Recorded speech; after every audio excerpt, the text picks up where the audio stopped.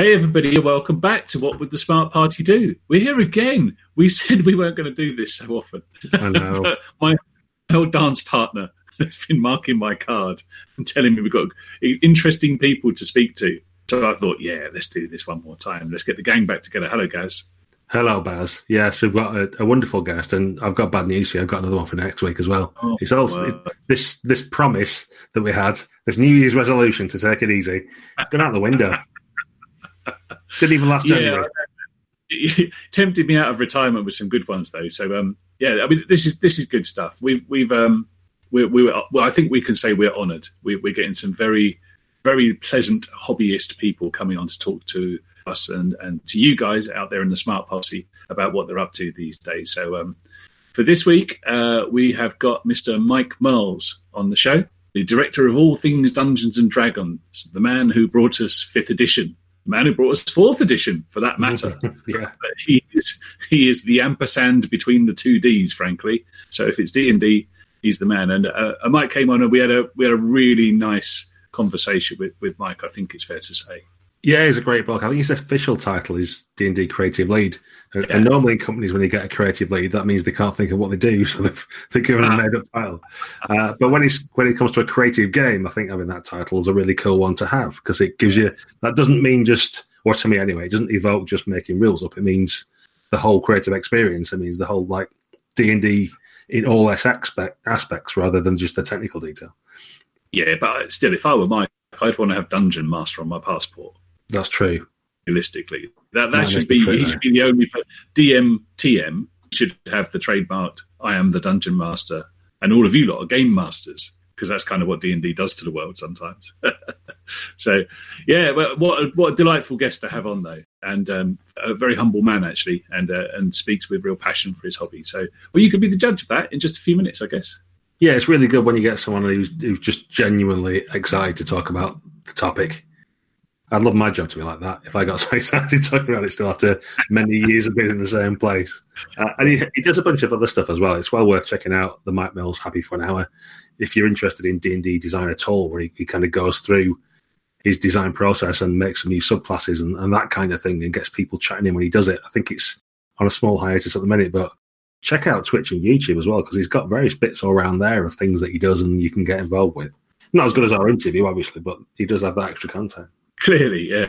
I mean, Mike's always been good across the years. He's always been very, very open, very approachable. Otherwise, he wouldn't come on our show. So he's very, very generous with his time, and always has been. And that's really good for the man behind Dungeons and Dragons to be accessible to its fans and to field questions and concerns, and sometimes take some quite tough questions as well.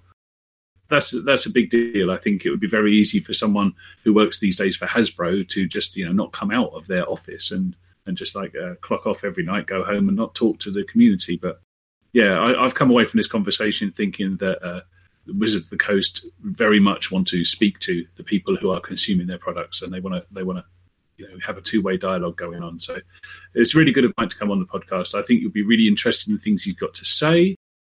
Many of our loyal listeners were good enough to give us some questions in advance, which you and I put to Mike, and you'll be able to hear his answers. And I don't think he shied away from anything.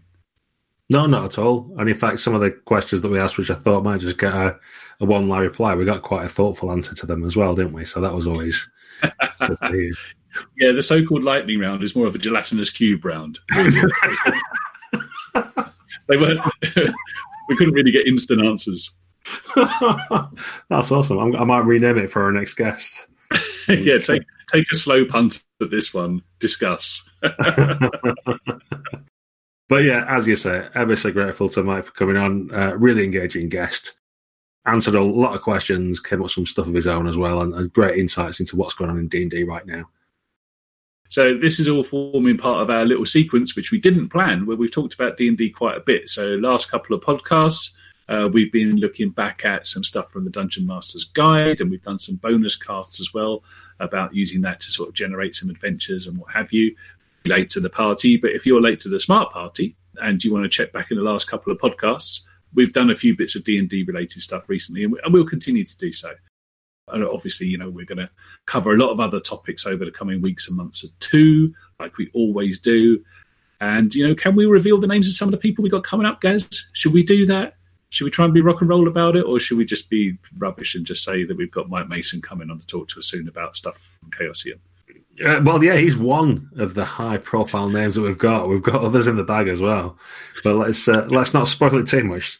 Tune in next week after Mike, and we'll tell you who the next one is after that. There you go. Yeah. Only got a few mics on. Enough double M's for one podcast, yeah. And before we get to the meat of this week's episode, just want to give a quick shout out to Dan, Philippe, Matthew, and Nick, our brand new patrons this month. So thanks to all our old patrons as well. Of course, everyone who supports us drops a few copper pieces in the jar that helps us pay web hosting costs and keep us on the air so we can bring you more great content. Thanks, guys. We all appreciate that. It really does keep us motivated. Cheers. So without further ado, here's the very personable Mike Mills. The Smart Party are raising funds to help with the running costs of the show. We use Patreon, which is kind of like a modern magic item that turns you into a connoisseur of all that is good in gaming. To show your support, just head over to patreon.com/thesmartparty. You can donate $1, a credit, a copper piece, or a $5 per month. It all goes into the portable whole of web hosting costs and helps us look after you every month with new Smart Party content. Patreons get a big thanks from us, some backer-only goodies as and when, and the warm, confident glow of the just and righteous to help you sleep at night. Join the Smart Party at patreon.com today and tell all your friends tomorrow. Cheers! Hello, Mr. Mike Mills. How are you doing, sir? I'm doing well. We actually, for wintertime in Seattle, we actually have blue skies and sun. So I'm really enjoying this. So it's a nice change of pace. You know how to treat a UK audience, don't you? Talking about the weather within 5 seconds joining the podcast. Consummate professional. Love it. We could do this forever, but we'll be polite about it too. It's snowing where I am, unbelievably. Oh. Yeah, it's just starting to snow. So it's January weather in the UK. It could be anything, to be honest. It might be sunny by the time we finish this. And it's the middle of the night, so I don't know how that's going to happen. So Seattle, how's it treating you? It's treating me well. I know a lot of the states right now they're getting snow. They're getting some really freezing weather. But we've had actually pretty mild winter out here. And I've been keeping busy with a lot of work stuff, which is good. And I have a 4-year-old at home who is definitely in her sort of testing the boundaries phase. So it's definitely life with someone who decides that that every situation can be escalated into a tense battle of wills, no matter how trivial. So we traditionally, we don't do what other podcasts and stuff do. They normally say, like, how did you get into the hobby? And I'm sure you've been asked that before, but we like to work backwards. So what have you been working on this week, Mike? So working on right now, we have a couple products we have coming out this year. They have not yet been announced, so I can't go into details. Mm-hmm. But a lot of what I'm doing right now is on one of them, it's really just getting the last pieces put together to make the product complete. This is a book that's going to be going to the printer in about a month or so. And so it's at this stage, a lot of it is just making sure we have everything that should be in the book is there and accounted for. And if it's not, we have to pretty quickly put it together and make sure it's in there. So that's kind of a nice. I've always enjoyed this phase of a project because you get to take a look back at everything you built and see it all coming together. It's also when we first really see the pages and the full layout with the art. So it's looking like how someone who purchases the book will see it. And then on the other side of the coin, we have a book that is essentially in the opposite state, where it's now we've just started doing the design work on it. So it's starting to come together. We have assignments out to writers. We have the art order we're putting together. So it's been very interesting having my sort of brain pulled in two very different directions. The one project leaving while one project's really now coming into shape and really getting serious about putting the work into it to bring it to life. How far ahead do you operate? So the thing you're putting the finishing touches to now, how long before the public sees that? It's a few months. So usually when we release a book, and I think I'll be off a little bit on this, but it's about 10 weeks from when we send a book to the printer to when it shows up on store shelves. So and most of our work, there's really two phases. The conceptual work starts far ahead of the release date, probably up to 2 or 3 years before a book actually comes out. We're thinking about what could be in it.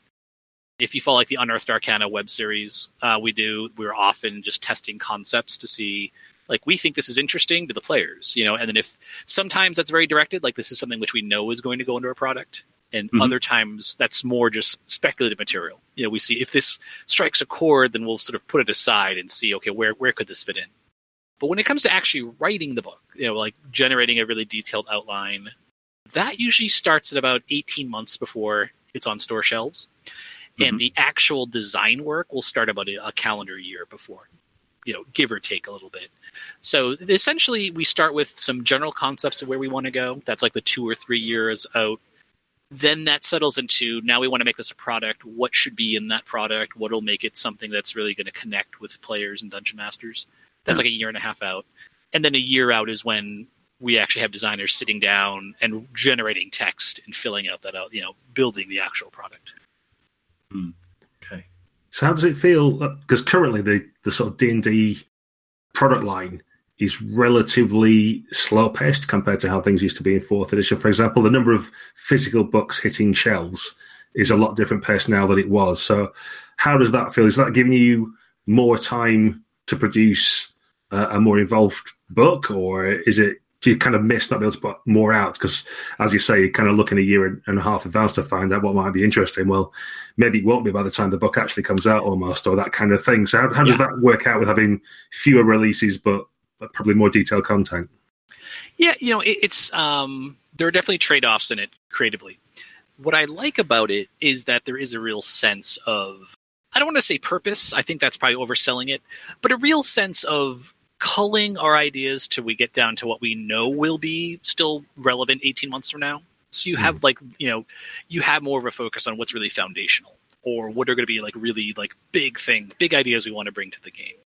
It does kind of put more pressure on each product, but in some ways that I think helps sharpen the product, and that you really have to think, is this worth one of our release slots? What are we going to do? What are we going to bring to the table that will really be worth people paying attention to? The one thing I do miss is some of the experimentation that we could do, where you could afford within a book, you'd have enough like sort of nooks and crannies you had to fill with content that you could try little odd one-off ideas to see where they go. We try to capture that with Unearthed Arcana, but that's not always necessarily something that you can do. But I think overall, I like the slower pace. We found when we were playtesting 5th edition back, 4 or 5 years ago now, that the players seem to prefer. I always like to say the plan we're using now is the plan for today. You never know, things could change. But what we did find at that time, and still seems to be trending in this direction, that people like the slower pace. It seems to be matching more how they're playing the game. And so that's probably at the end of the day what would really drive it. If we saw people wanting more content, or depending on how things evolved, it's not something that is like a universal law of role-playing games. Part of it, I think, is the audience we're selling to now. And it's the other thing I was playing I have an NES Classic, little micro console that Nintendo released. And I realized playing some of those games that, especially before we had ubiquitous internet, games at our fingertips through Steam or an app store or something, that I consumed games much differently. I was playing a game, Ninja Gaiden. I don't know if you're familiar with it. It's a incredibly difficult game. Like, it is just punishing. With my 43-year-old reflexes, I'm trying to play it. I am constantly getting beaten up by these like little monkeys that are jumping off the screen, and these street tough guys. My ninja is not being very ninja-like. He's being much more of a punching bag. And then I'm barely muddling through the level, and then I hear this beeping and realize, there's a countdown timer. So not only am I playing horribly, but I'm playing too slow. And I realized my first reflex was to just stop. I'll just play something else. Yeah. And then thinking back to 1988 or whenever it was, I actually played this game the first time.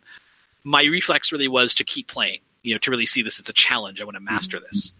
And I think we see now gamers in general, because of there's so much content out there, they want things that are very much have a purpose and that they can very easily get into, that they can feel like they can master it without a lot of sort of unreasonable demands being put on them.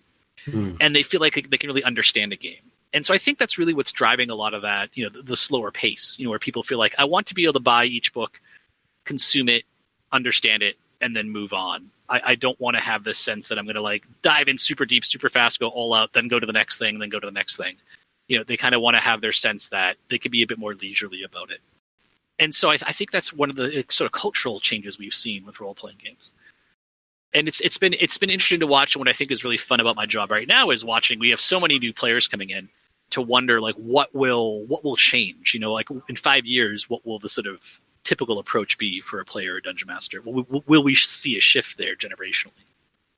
It may be that I think we may be in a transition period, because we're always in a transition period, I suppose, aren't we? Yeah. But it's interesting that you got 3 guys on this podcast who are all north of 40, and we still think about D&D as a book-related product. We talk about books coming out and books on shelves, but I'm going to guess, and you would know, that a big proportion of certainly the people coming into the game new maybe don't have that sort of page-turning hardback book element to their hobby right now, because there are so many other ways to access it. And Wizards of the Coast, of course, is supplying some of that demand. Yeah, and I think that's what you see, especially with virtual tabletops, Roll20, similar tools. I think right now where we are, the book still seems to be something that has an appeal to people. Mm-hmm. I know maybe about 5 or 10 years ago, there's a real sense that ebooks were going to do to paper books what MP3s, what digital did to music, to album sales. Yeah. And it hasn't been quite as much of a transformation as we saw maybe with music. One thing I know, and I think the digital platforms are very good for the sort of task-focused player or dungeon master.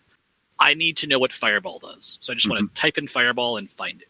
Where if you're taking what I think of as like the leisurely stroll through the rules, I often find if I'm preparing for a session, I just want to flip through our monster books, and I might see a creature and just be inspired by the art and think, I haven't used a Chul in a while, and the characters, it's down by the seashore. So why don't I throw one of those in the adventure? And it'll be interesting, especially, to your point, as we progress, like generationally, I don't know if we see a trend where like younger players are more digital. Like we just don't know. I can't say for sure either way. But it will be interesting to see like how that affects how people approach the game. In 5 years, are people more thinking of it as it's a digital tool set I'm using, and then does that affect how they want to consume content? Do they want more smaller releases? Do they want more of a subscription service? Things like that. And that's why I think it keeps it exciting. Even though role-playing games are, they're 40-something years old, and they have a lot of ways are very much the way they were played, in the 70s. They're still being played today, in terms of equipment at the table. There's still a lot of interesting ways in which they can evolve. I think it keeps it interesting from a design perspective. I think it's good timing. I think D&D is officially 45 years old this week. I saw. Yep, Tom Peterson had managed to nail it down to a specific day, which is a good job. So, but in the world of entertainment media, that's a snapshot, isn't it? It's half the time of cinema, and it's only it's less than pop music. So it's still got a long way to develop and a long way to go. So 5 years, who knows? And in 20 years, nobody knows. Nobody knows how people will be accessing Dungeons and Dragons. But maybe I'll be around to find out. Doubt it. We'll have failed a few con saves by then. So D&D is probably more diverse now than it's ever been, certainly in terms of player base and the formats in which people approach it. And there seems to be this whole new wave of younger gamers. Certainly things like the Twitch streams and YouTube are bringing all those kind of guys in as well. So is there anything specifically that the D&D team are doing to try and retain those gamers into the hobby? Because I don't know, for us, back in the day when we were told about D&D, it seemed to be the thing you got into and you just either stuck with it, or a certain subset of friends we've got kind of went to the deep freeze, as they call it, where they got a wife and kids and then have come back recently and all the rest of it. But with a seemingly much more keen and engaged younger audience, is there anything that you think you're doing that might be keeping hold of those people and keeping that interest and enthusiasm over a long period of time? I think one of the things that's helped us is with streaming especially, we've made a real effort to get out of the way when it makes sense for us to just get out of the way. If someone wants to stream D&D, we didn't show up saying, we need a licensing fee or something like that. But then also really trying to connect with a wide range of groups that do play D&D online to help work with them. get them early access to our content. We're releasing storylines, invite them to some of our kickoff events. We do like a marketing reveal. Here's the new product to help kind of create this sense of community amongst streamers. And, if we're doing it right, what we aim for is this really a supportive community, a community where people feel like everyone's here to help each other succeed. It's not competitive. It's not, only one person can rule. And I think that's helped because it's helped increase the reach of D&D online than otherwise where it may have stopped, shorter of where it's going now in terms of just the volume of streamed games, of videos on YouTube, of podcasts. Because I think overall, we're not technology experts, and if our job was to predict the future 20 years from now and be right, it's a pretty difficult task. So really just trying to stay flexible and kind of let the audience lead the way, putting in place where we can be flexible, we can respond, and we can work with people, and not trying to be very dictatorial about what other people are doing with our game. And I think that extends across the hobby. I think the more people that are role playing, even if they're playing games other than D&D, that's just it's a good thing for the hobby in general. The more people are familiar with this style of game, the more people playing, the more people that from a very frankly commercial standpoint, the more people we can sell products to. Do you think D&D still counts as like the shortcut for role playing games almost in language? Because that's like I sometimes want to tell people to play role playing games, but not say D&D specifically because there might be a preconception about what that kind of game is. It's almost like I went to a Microsoft thing at one point, and I laughed at the guy because he said, "If you want to know more, just Bing it." I was like, do you mean Google it? Like nobody says Bing it. What's wrong with you? And it feels almost like saying D&D is like saying Google in a search engine. So it's that kind of, when I say D&D, I mean role-playing games. And that's, it's just a shortcut. Do you think that's still true? I think in some ways, I think when you talk about video games, that's not the case at all. I think when you look at, PC gaming, console gaming, I think players there understand there's a wide variety of games and a wide variety of worlds. I think one of the things that I'm very interested to see how this might develop over the next couple of years is when you look at the role-playing game hobby in terms of the big games, in terms of what sells, they're still mostly fantasy games that operate similar to how D&D operates. And what I think will be interesting to see is as you get new designers coming in and new ideas coming in, what's the sort of the next Vampire the Masquerade? What's the game that will come in and really take a different approach to role-playing games and really connect with a broad audience? Because I think that's where, this sort of D&D as role-playing kind of comes in, that you get the sense that role-playing, tabletop role-playing it's fantasy gaming with leveling, and it's this sort of just, not generic. I mean, I don't want to, but I think the perception easily could be it's a sort of generic Western European fantasy. And so I think seeing games move into other genres, one thing I've noticed, and maybe it's just me, but it seems like that Call of Cthulhu seems to be, I don't know if you want to call it a comeback because it's always been a great game, but it seems like Chaosium there's more support there. I've noticed on the sales rankings on online stores, it's really seems to be strong, have a presence there.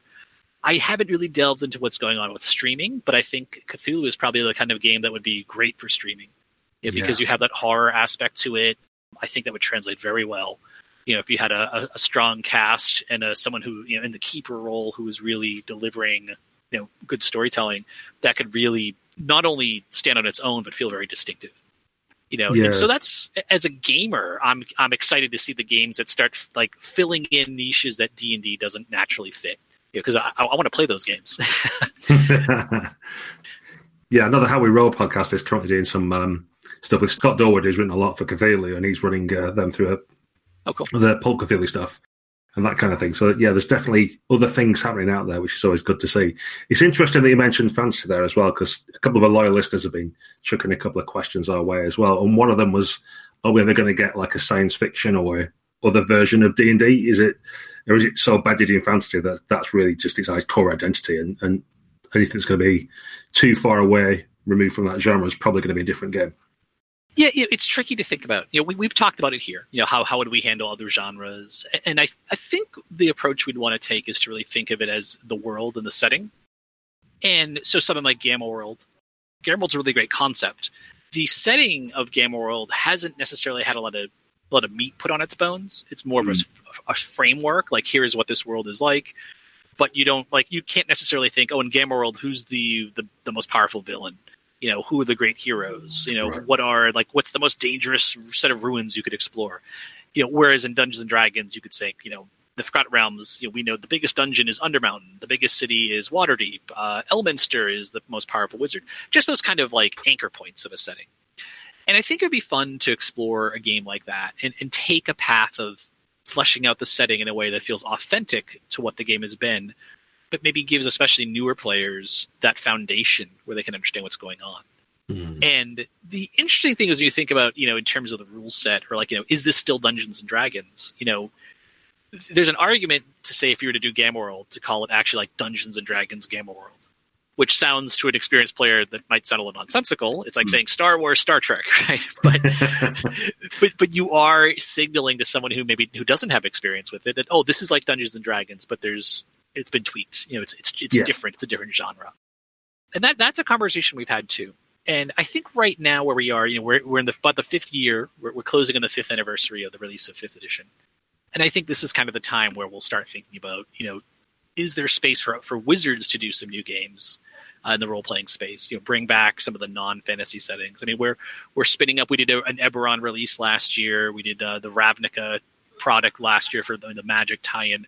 So we're starting to extend our reach setting-wise within fantasy.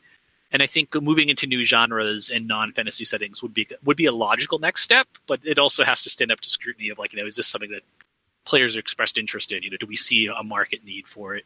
Do we see players and DMs wanting to do this? So, sure. 5 years. Where did 5 years go? Yeah, it's gone by very fast. We make a joke about it on our podcast. We've just got round to reviewing the Dungeon Master's Guide.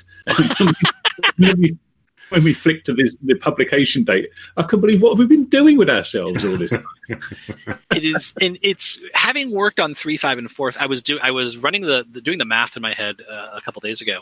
On 5 years in for 5th, if you compare that to when 3rd launched, you go from 2000 to 2005. You've already seen the release of 3.5, and in 05 we're working on 4th internally.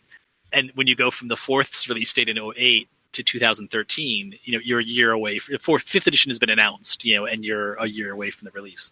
So in some ways, working on D&D, we haven't had this much stability with the rule set since the TSR days. Since AD&D, I guess. Yeah. And it's really weird to think of, how could the game grow now? Now that we have a set of rules that people seem to like, we see they're doing well sales wise. We're getting good feedback.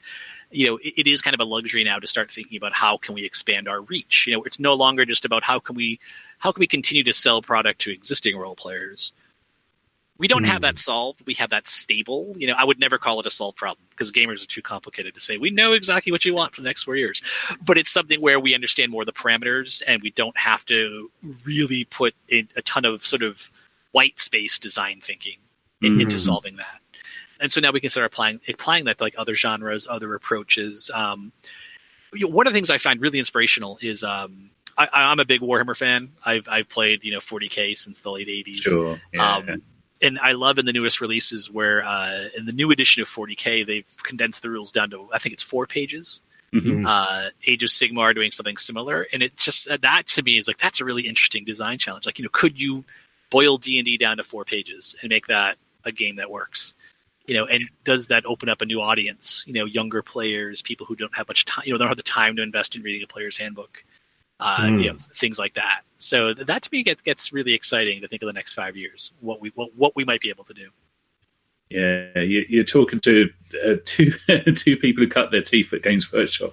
We both did our share in the trenches there, both paid and unpaid. So, and there's a company who I know you're a fan. You tweet about your Kill Team stuff. Are you painting at the moment? Yeah, okay. So you must look at Games Workshop and think, well, there's a company who's been through. I always think there's parallels between Wizards of the Coast and Games Workshop, and everyone in the UK sees it that way too, because in the UK, Games Workshop is our TSR and our Wizards of the Coast. And two companies that had ups and downs, like all companies do, but two companies that seem to be really flourishing, which is it feels like the hobby's never been in a better place as both an industry perspective and from people sitting around the kitchen table perspective. Yeah, no, I think there are a lot of parallels there. And I think a lot of it is we're at a space now where I think large companies understand the internet in terms of like what feedback from the internet looks like. I mean, I don't think that's true across the board, but at least I think it's true for Wizards. And from as a fan, I think it's true right now for Games Workshop too, where I think companies went through a phase of when the internet really first became prominent, late 90s, early aughts, to just, taking as gospel whatever the internet said. And then I think people realize, wait, this is a very different subset of fans than our typical fan. So let's just ignore everything the internet is saying. And then waking up and realizing that's not working either. Maybe what we should do is like take the middle path where like we listen to the internet, but we don't necessarily just do what the internet says. We're using it more as like a leading edge indicator. Like, this might be a problem. It might not be, but getting kind of out of the business of turning on a dime, just making radical changes due to instant feedback, instead taking a more considered approach. And I feel like that's where, D&D definitely is. And I feel like, again, as a fan of Warhammer, I feel that's kind of where 40K and Age of Sigmar are now. You can see the community influence, but sometimes it takes a while for the actual solution to the actual problem to manifest itself. Yeah, and you can view that as a bug or a feature sometimes as well. Like I'm looking at the new Warhammer Fantasy Roleplay, for example, that went out to an audience and got a lot of feedback and then changed some stuff and then has come out and been published. But equally, things like the new Savage Worlds and various other games that seem to be doing this thing. And I think the internet as a whole at first was very much like, well, why haven't the company done their proper playtesting and why haven't they fixed this and why is this still a problem? And why are they coming to the fans for it? They should be doing it themselves. What are we paying them for? And I think there's more of a shift now as people are kind of realizing like, well, we've got input. Like as a fan, I can go on the forum and say, look, you've got this, this and this, and I think it would work better that way. And I might get ignored or not, but I have a voice. And I think companies going out to a large fan base and saying, here's the beta, here's the alpha, whatever, let us know what you think, and getting that feedback surely ends up with a better product for most people more generally than a company which might be four guys in a shed who sit away and make their own game and then release it to the entire world saying this will be perfect for everyone. It's going to be a feature rather than a bug that you let the fan base involved in some of the design, or at least to influence where you go next, right? Oh, yeah. And I think that getting that feedback is invaluable. And with the internet being now so ubiquitous, and it used to be you had to rely on the people who were active in a forum, and now with surveys and with things like social media, you're reaching a large audience. They might not say anything back to you on that platform, but they are willing to click a link and give you their opinion on, say, on a survey. To select 1 to 5, with 1 being I hate it and 5 being I love it. What do you think of this? What do you think of that? I do think one of the big lessons we learned from the 5th edition playtest was, it's a very useful tool, but you do need to have a very clear idea of what it is you want from the community. If you give people a game and then just say, tell me what you think, you're going to get a wide variety of opinions. I think as a designer, what you need to be able to do is say, here's the game, tell me what you think, but I know what I'm looking for. Like, I know that really I need to understand, are these, say, character classes balanced? Or are these monsters easy to play or easy to use at the table? Because you will get a wide variety of feedback, and the difficult part is deciding what to do with that feedback. Mm-hmm. And if you don't have a clear idea of the question, if you're looking for the question you're answering within the feedback itself, you can easily get yourself in a strange position. You may end up with something you weren't quite intending, or something that's a little too narrow. So I think that's the one thing I think we've learned is it's not just asking for feedback, it's understanding what it is you want. Like, at the end of the day, what is the yes/no question you're trying to answer? Because especially when you start reading like written out feedback, you can plunge down a rabbit hole, right? And because everyone, on the individual level, everyone has their quirks, and everyone has their different desires, right? An individual gamer might say, I want a ton of combat options, and I want very tactical combat, and I want combat to take 5 minutes. They can say that. You can't design that. Like, if you try to design that, you're going to make nobody happy. But, and that's why you sort of take a step away and say, okay, what's the aggregate, of people? Where's the opinion going?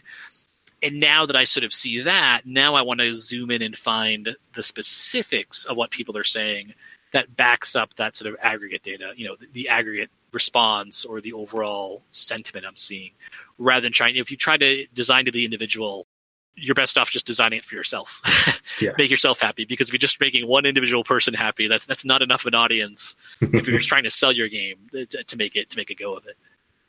Have you ever found that sort of feedback to be in any way constraining? I mean, obviously, moving into 5th edition and the next playtest was such a big leap, and your audience at the time, I think, was fair to say, were maybe sacred cows is the kind of phrase that comes up quite a lot when you think about D&D. You know, has your design team ever wanted to not have armor class and hit points, but you feel like we can't do that because then look what we're going to do, look at the feedback that we get? Does it ever pull you in when you want to push forward into something really, really dynamic and new? There is definitely a tension there. You know, and one of the worries we had when we started with the 5th edition playtest process was we were worried that the audience would want to push us in a direction that was much more complicated than we felt would be healthy. Okay. Yeah, and luckily it turned out we did find that people tended toward wanting easier to pick up rules that were more intuitive. So it worked out well. But I think that goes back to when you're feeling like we really want to go in a new direction. Let's strike out something new and surprising. I think the value of playtesting changes significantly. Yeah. If, let's say, we were to if Wizards was going to do a completely new role-playing game, we look at what a lot of the really interesting stuff being done with indie games and decide we think there's something there, or we think we can connect with an audience there. I don't know if I would do a public playtest of that kind of game, because I think that at that case, you're not, the answers you're looking for aren't necessarily in the existing group of people who play role-playing games. You're launching something wholly new, and so you're probably going to get feedback that says, make it look like the things that have come before.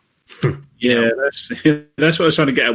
Whether the fan base might be conservative with a small c because of their legacy and their sense of ownership of something they've had for a long time.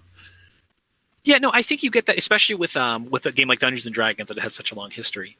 And in some ways, though, that can be a bug. It can be a feature. I think with D&D, it's generally a feature, because when you put Dungeons and Dragons on the cover, there's so many people who have played some flavor of Dungeons and Dragons that there is real value in that continuity.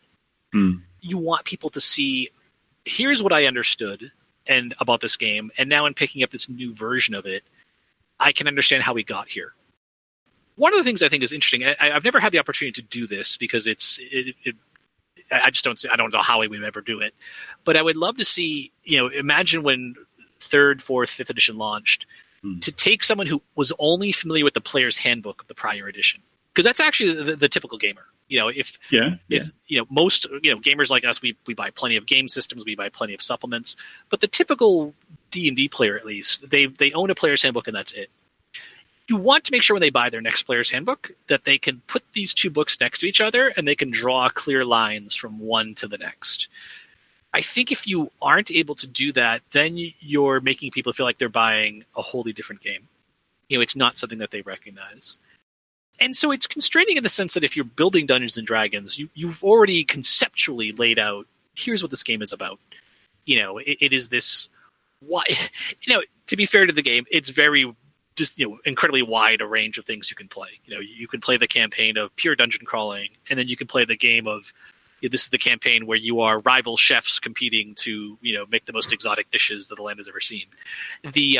But people know what they're signing up for, and so I feel like myself personally, I am such a goober for Dungeons and Dragons that it never gets old. I am probably one of those fans who would say, no, but you should have armor class and hit points, and that's how it should work. You can do things like, we'll make armor class now go up instead of down, and I'll go, ooh, wow. Right? That's really amazing. And you probably overreact to it when you think, no, that's just, we're making the math work. If this is a board game, we would say, of course, that's how you do it. But it's D&D where armor class used to go down, right? And so, but yeah. Sorry. No, I was just going to say, is there an element of the marketing with it as well? So I'm thinking of stuff like, quite a lot of people didn't like healing surges, for example, in 4th. But then if you call them hit dice in 5th, everybody loves them. And it's like, it's the same thing, but you just do a better marketing job, and all of a sudden it's great. It's D&D again, No, I think there's something there, because when you say hit dice, it goes back to the armor class thing, armor class going up versus armor class going down. When you say healing surge, I think people say, oh, this is a new thing. I have to learn this new thing. And my feeling is gamers hate to learn new rules. Like healing surges, oh, now I have to learn. I just want to play the game, right? I just want to make up my character and go. So now I have to learn this entirely new thing, and it's just a pain. But when you say, oh, your hit dice, you can spend these when you're resting to heal, then they go back to, oh, there's a new way to use hit dice. Oh, hit dice, that was a useless mechanic, but now I'm using it. Oh, that what an improvement, right? And I think that's so clever. No, it's something that it's there. And the other side of the coin too is, I think we found in 5th that in 4th you could use your healing surges when it was a 5-minute short rest. Mm-hmm. We were kind of wrestling with that mechanic during the playtest. By changing that from 5 minutes to an hour, suddenly we could see the players were just, oh, I get it. Like you could see them going from, this is something that I just expect to always get, which then triggered this reaction of, if the fights felt much less impactful, because you would know in the back of your mind as you were playing that, sure, the ogre just crit me for 30, but we'll just rest and I'll get those back. Mm.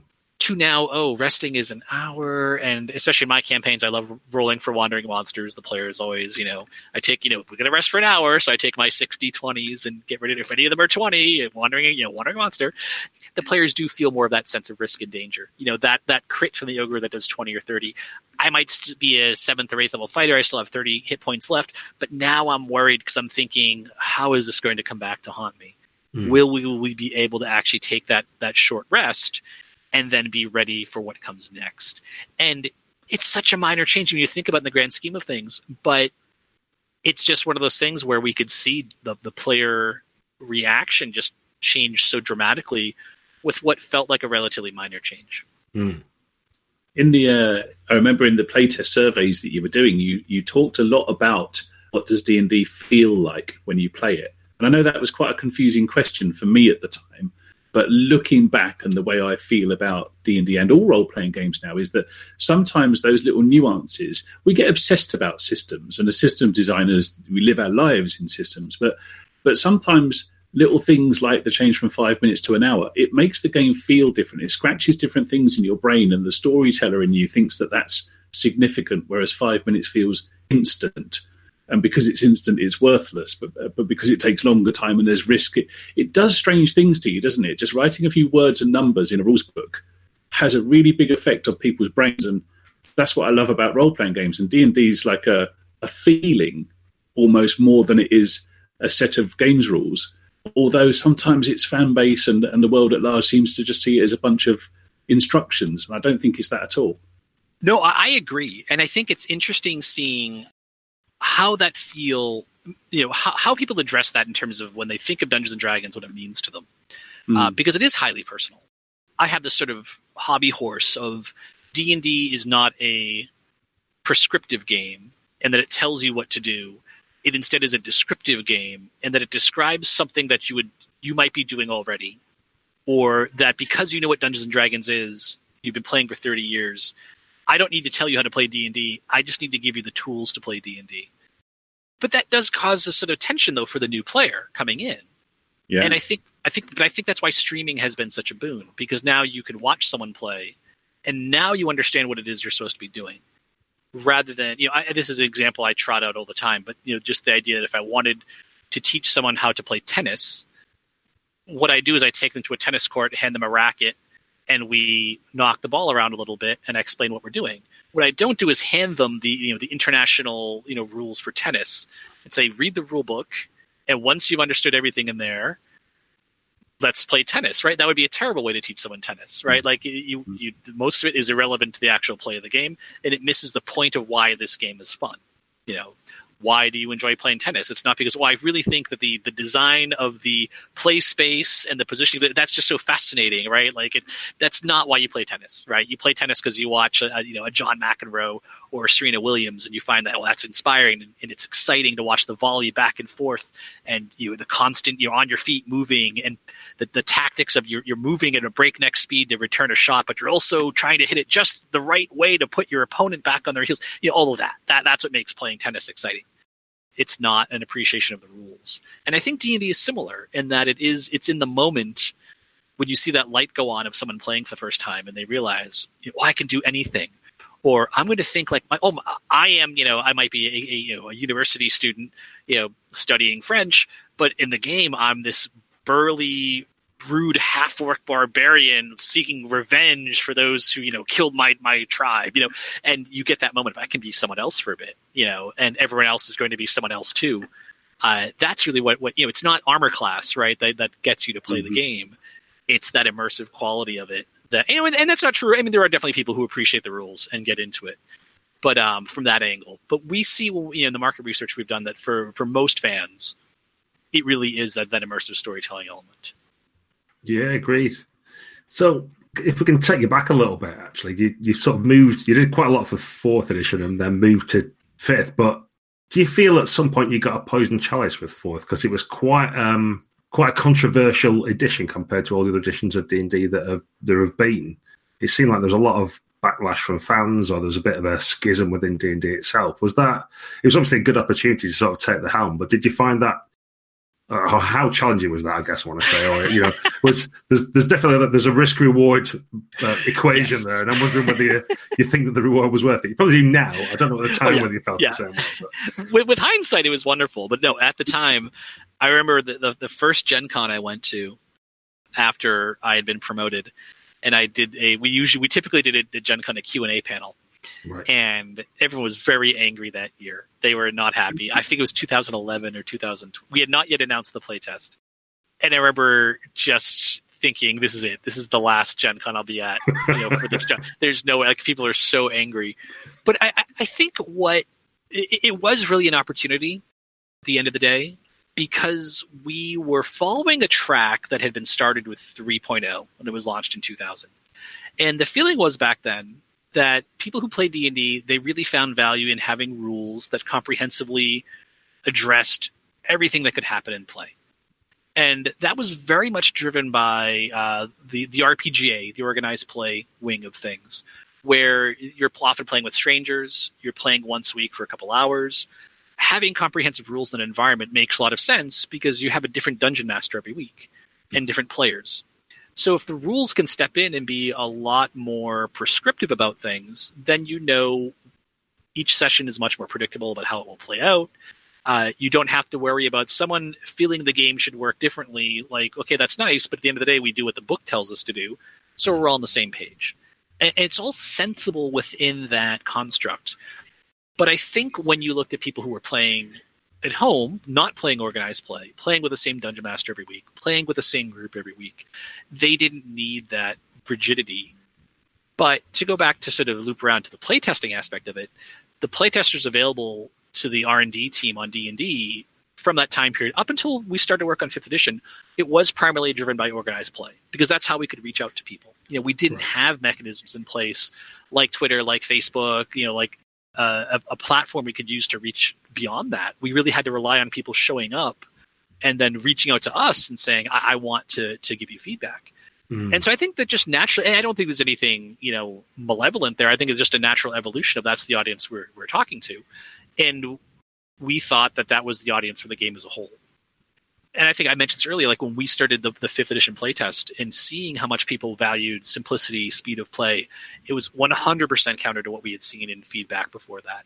And so I think once we started there, I really did have the sense that, with 4th edition, 3, 5, and 4th, the real issue there, and really what 4th was trying to address, was we just weren't getting in new players.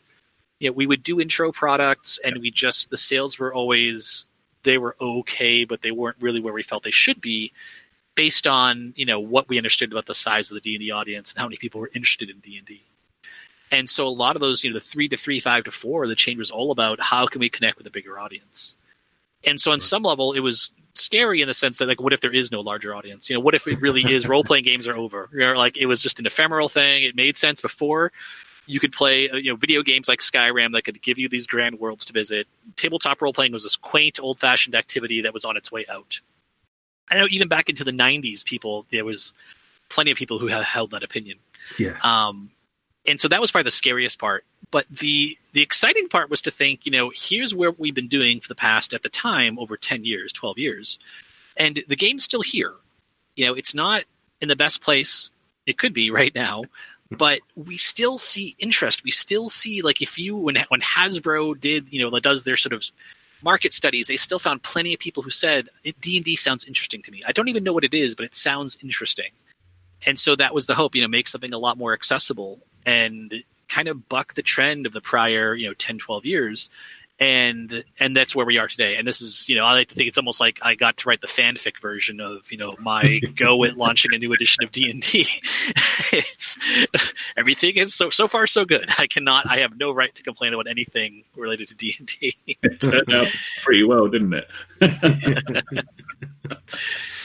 Cool. Right. Well, what I might do now, just to take a quick break, is give you a lightning round. Talking of Twitter and so forth, I did that call earlier today, just not mentioning that I was doing an interview, but just saying to people, like, if you could ask the designers of D&D any questions, what would they be? So you'll have to take these tongue-in-cheek, because there's a mixture of them. And we can deny all responsibility. For that's it. Right, yeah. I could sneak some around. I snuck them through to you earlier, mate. Yeah. I'm pretending you're a Troll Butcher 47 when everybody has. So one of the first ones we've got is, there's a couple actually around Greyhawk setting. And you get something from, can we please have a revamped, updated World of Greyhawk setting? And then someone equally is asking, well, how do you balance having something like Eberron to please like the old crowd and creating new settings? So I guess what people are asking there is like, what do you do about settings and how much do you feel you've got to go with a bit of fan service and go back to old things that people like Armor Class, like you're saying, that Greyhawk's one of those things that's D&D. So how do you balance that conundrum? So I think it's a process similar to how we approach D&D as a whole. We know with Eberron's actually an easier one because those pieces that are like, this is what the fans want. It's much more obvious. It's Warforged, it's the Last War, it's the different villain groups, it's the pulp feel, combined with that noir tone.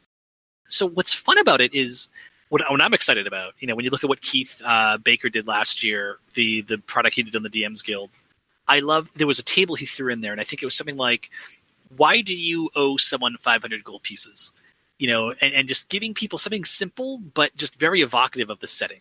You're a pulp character, you're a neo-noir character. You start out in debt because that's what you do, right? If you made good life choices, you wouldn't be an adventurer in Eberron, right? And so that's what really excites me about it. And I think for me, the challenge lies in how can we deliver that sort of that fan service element in a way that's really evocative and makes the non-fans sit up and take notice. And then with a setting like Greyhawk, the real challenge is, this is a setting that people love and have kept alive for 40 years. What is it about it that really does connect with people? And being honest about it. I would say for me, a lot of what I love about Greyhawk is when you read the original box set, Gary Gygax was an incredibly creative guy, and he wrote in a way where he assumed the audience wanted to create their own stories.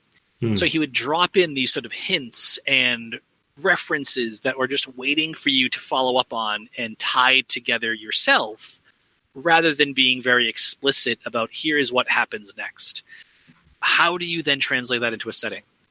How do you make a product out of that? And I think that's a really fun challenge, but that I think is important piece to capture. So people look at it and go, this is authentic to what I loved about this, but it's being expressed in a new way, and especially a way that can get new fans to understand, oh, this is why people remember this. This is why this is exciting. And feeling free to break the rules of 5th edition, in the sense that in 5th edition, we don't make a lot of hay about, how much water does your character have and how much food do you have.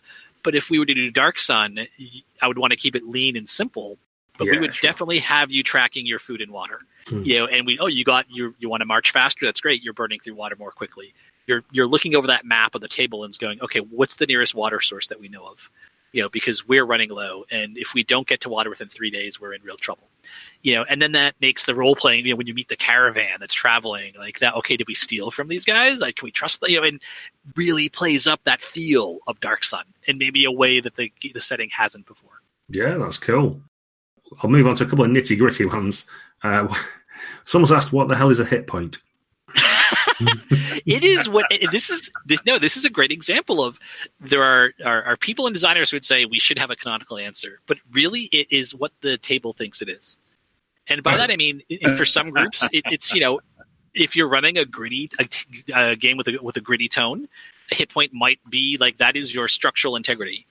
If you're running the more story-based game, it's your character's energy, your character's ability to stay in the fight. But really, at the end of the day, the hit point is the way back in the 70s. It's the mechanic that separated your character in Chainmail from the original miniatures game.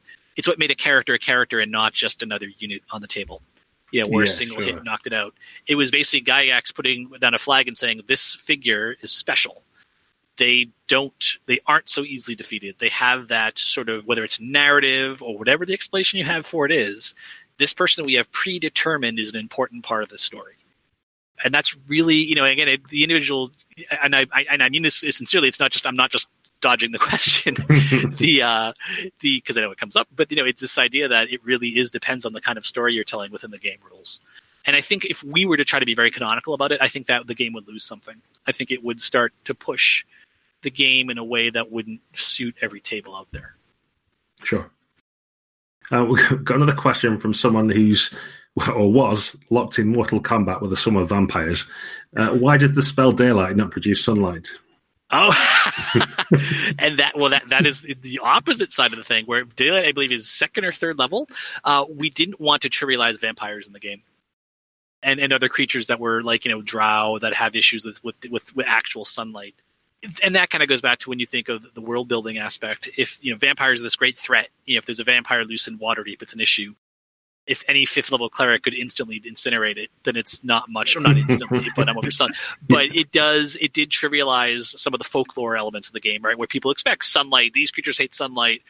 We don't want a 3rd level spell to step in and have that much of an oversized impact on how those creatures worked. Well, yeah. How much does garlic cost? So another one. Well, there's 2 or 3 actually in a similar vein, and I wonder if this falls back to what we were saying earlier about if you did a science fiction game, would it be D&D? But people have asked questions around if you're going to adapt D&D but not have classes and levels, how would you do that? Or if you wanted a more gritty, deadly OSR style D&D, how would you do that? And there's quite a few questions in that sort of vein, like, please, can we have a non-Vancian magic system or so? Yeah. So do you think there's stuff that could be done there, or there's room perhaps for, I don't know, a D&D Twitch channel or something? We go, it's not official D&D, but this is our take on how we could do something different. Is that something you have plans for? Do you think when you start doing things like you make it non-Vancian magic and you don't have levels and classes and you take all those things out, then really you get to the point where it's not D&D anymore, so play a different game, arguably?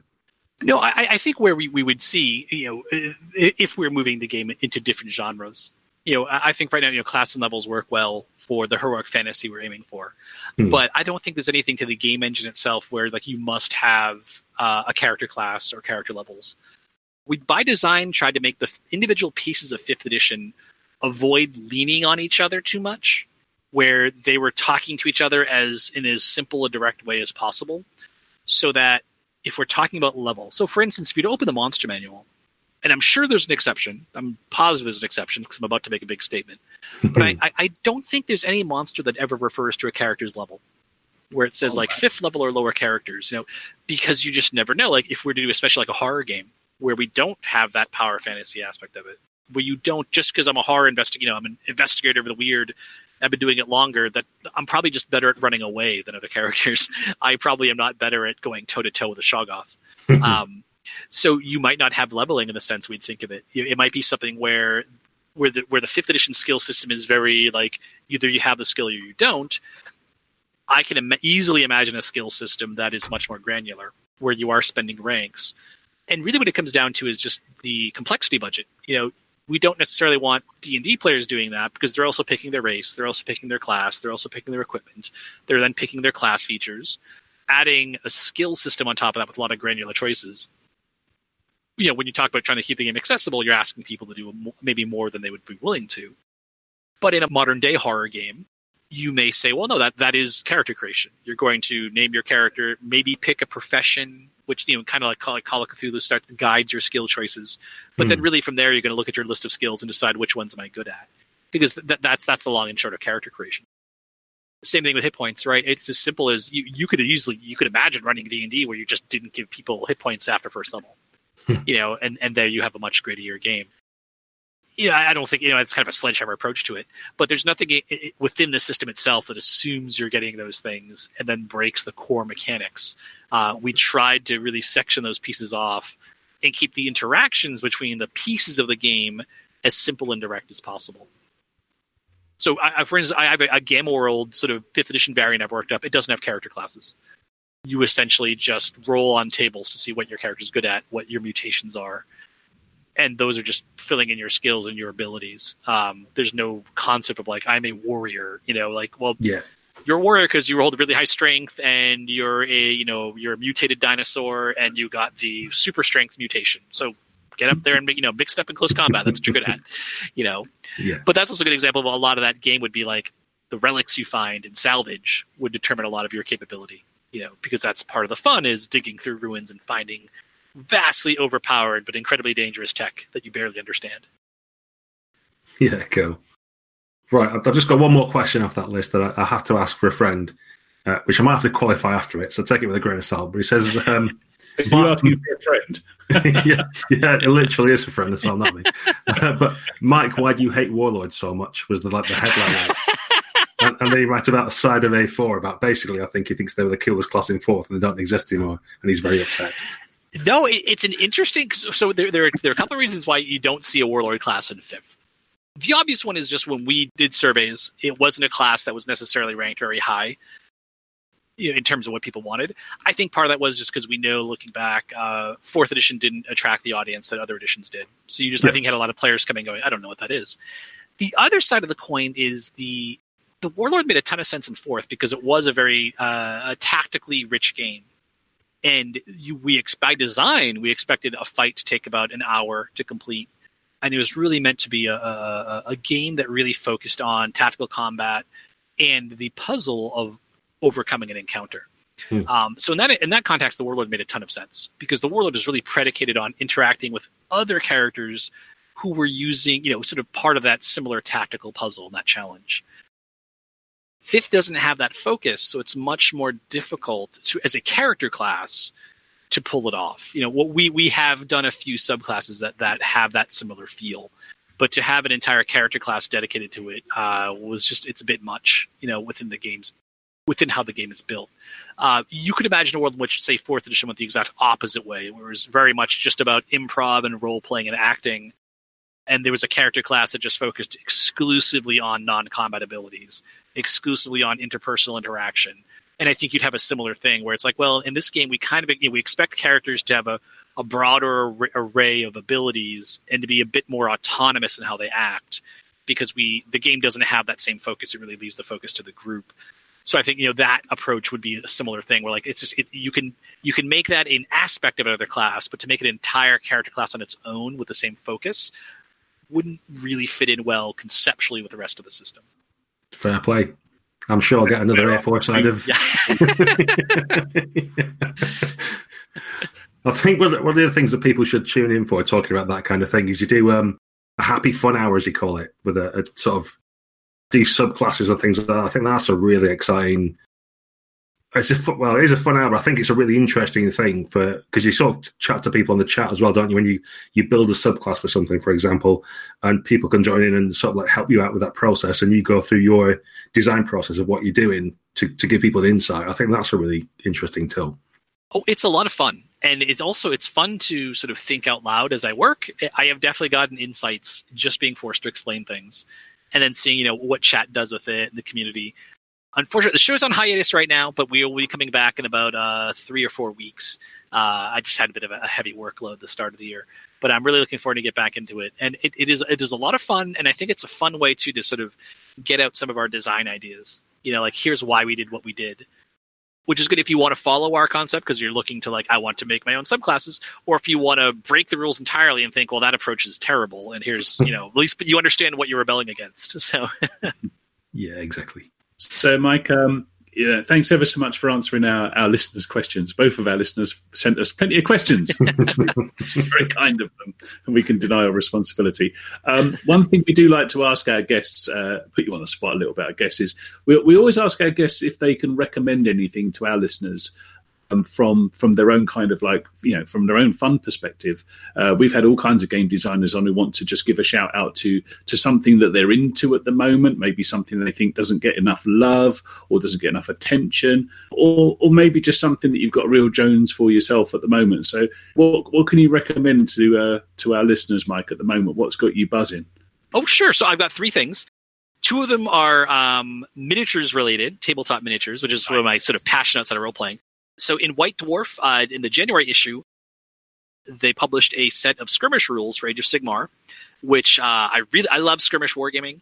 And I was listening, I think it was Jervis Johnson was on the Age of Sigmar podcast and talked about how the war bands from Shadespire, which is their sort of card-based tactical game, make perfect war bands for skirmish. So now I'm obsessed with collecting them all and painting them and building skirmish war bands up. Then on a similar vein, the Battletech was another game which I was hugely into years ago. I've always had interest in it. The Catalyst just released a new core set for that with some very nice miniatures, very nice components. So I just got my copies last night, so of the new sets. Cool. So I am very excited to get back into that. And then from a role-playing standpoint, I have a Call of Cthulhu game I'm kicking off here at the office. It's had to shift a couple times because I've been busy. I really like what Chaosium has done with sort of the new Chaosium, has done with Call of Cthulhu and with RuneQuest, with the relaunches of both of those games. Mm-hmm. So that's like for my tabletop gaming, those are my 3 obsessions right now. Well, we'll be speaking to Mike Mason soon as well. So if you have any questions for him, just let us know. We'll drop him a line. Yeah, and you're not doing yourself any favours like to the people who say that D&D is just miniatures gaming,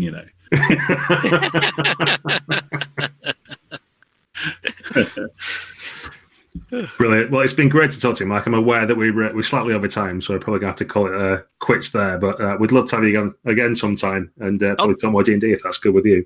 Yeah, that'd be great. I had a great time. Thank you very much for taking the time to talk to me. I really appreciate it, Mike. Thanks ever so much, buddy. All right. Take care. Cheers, dude. Bye-bye.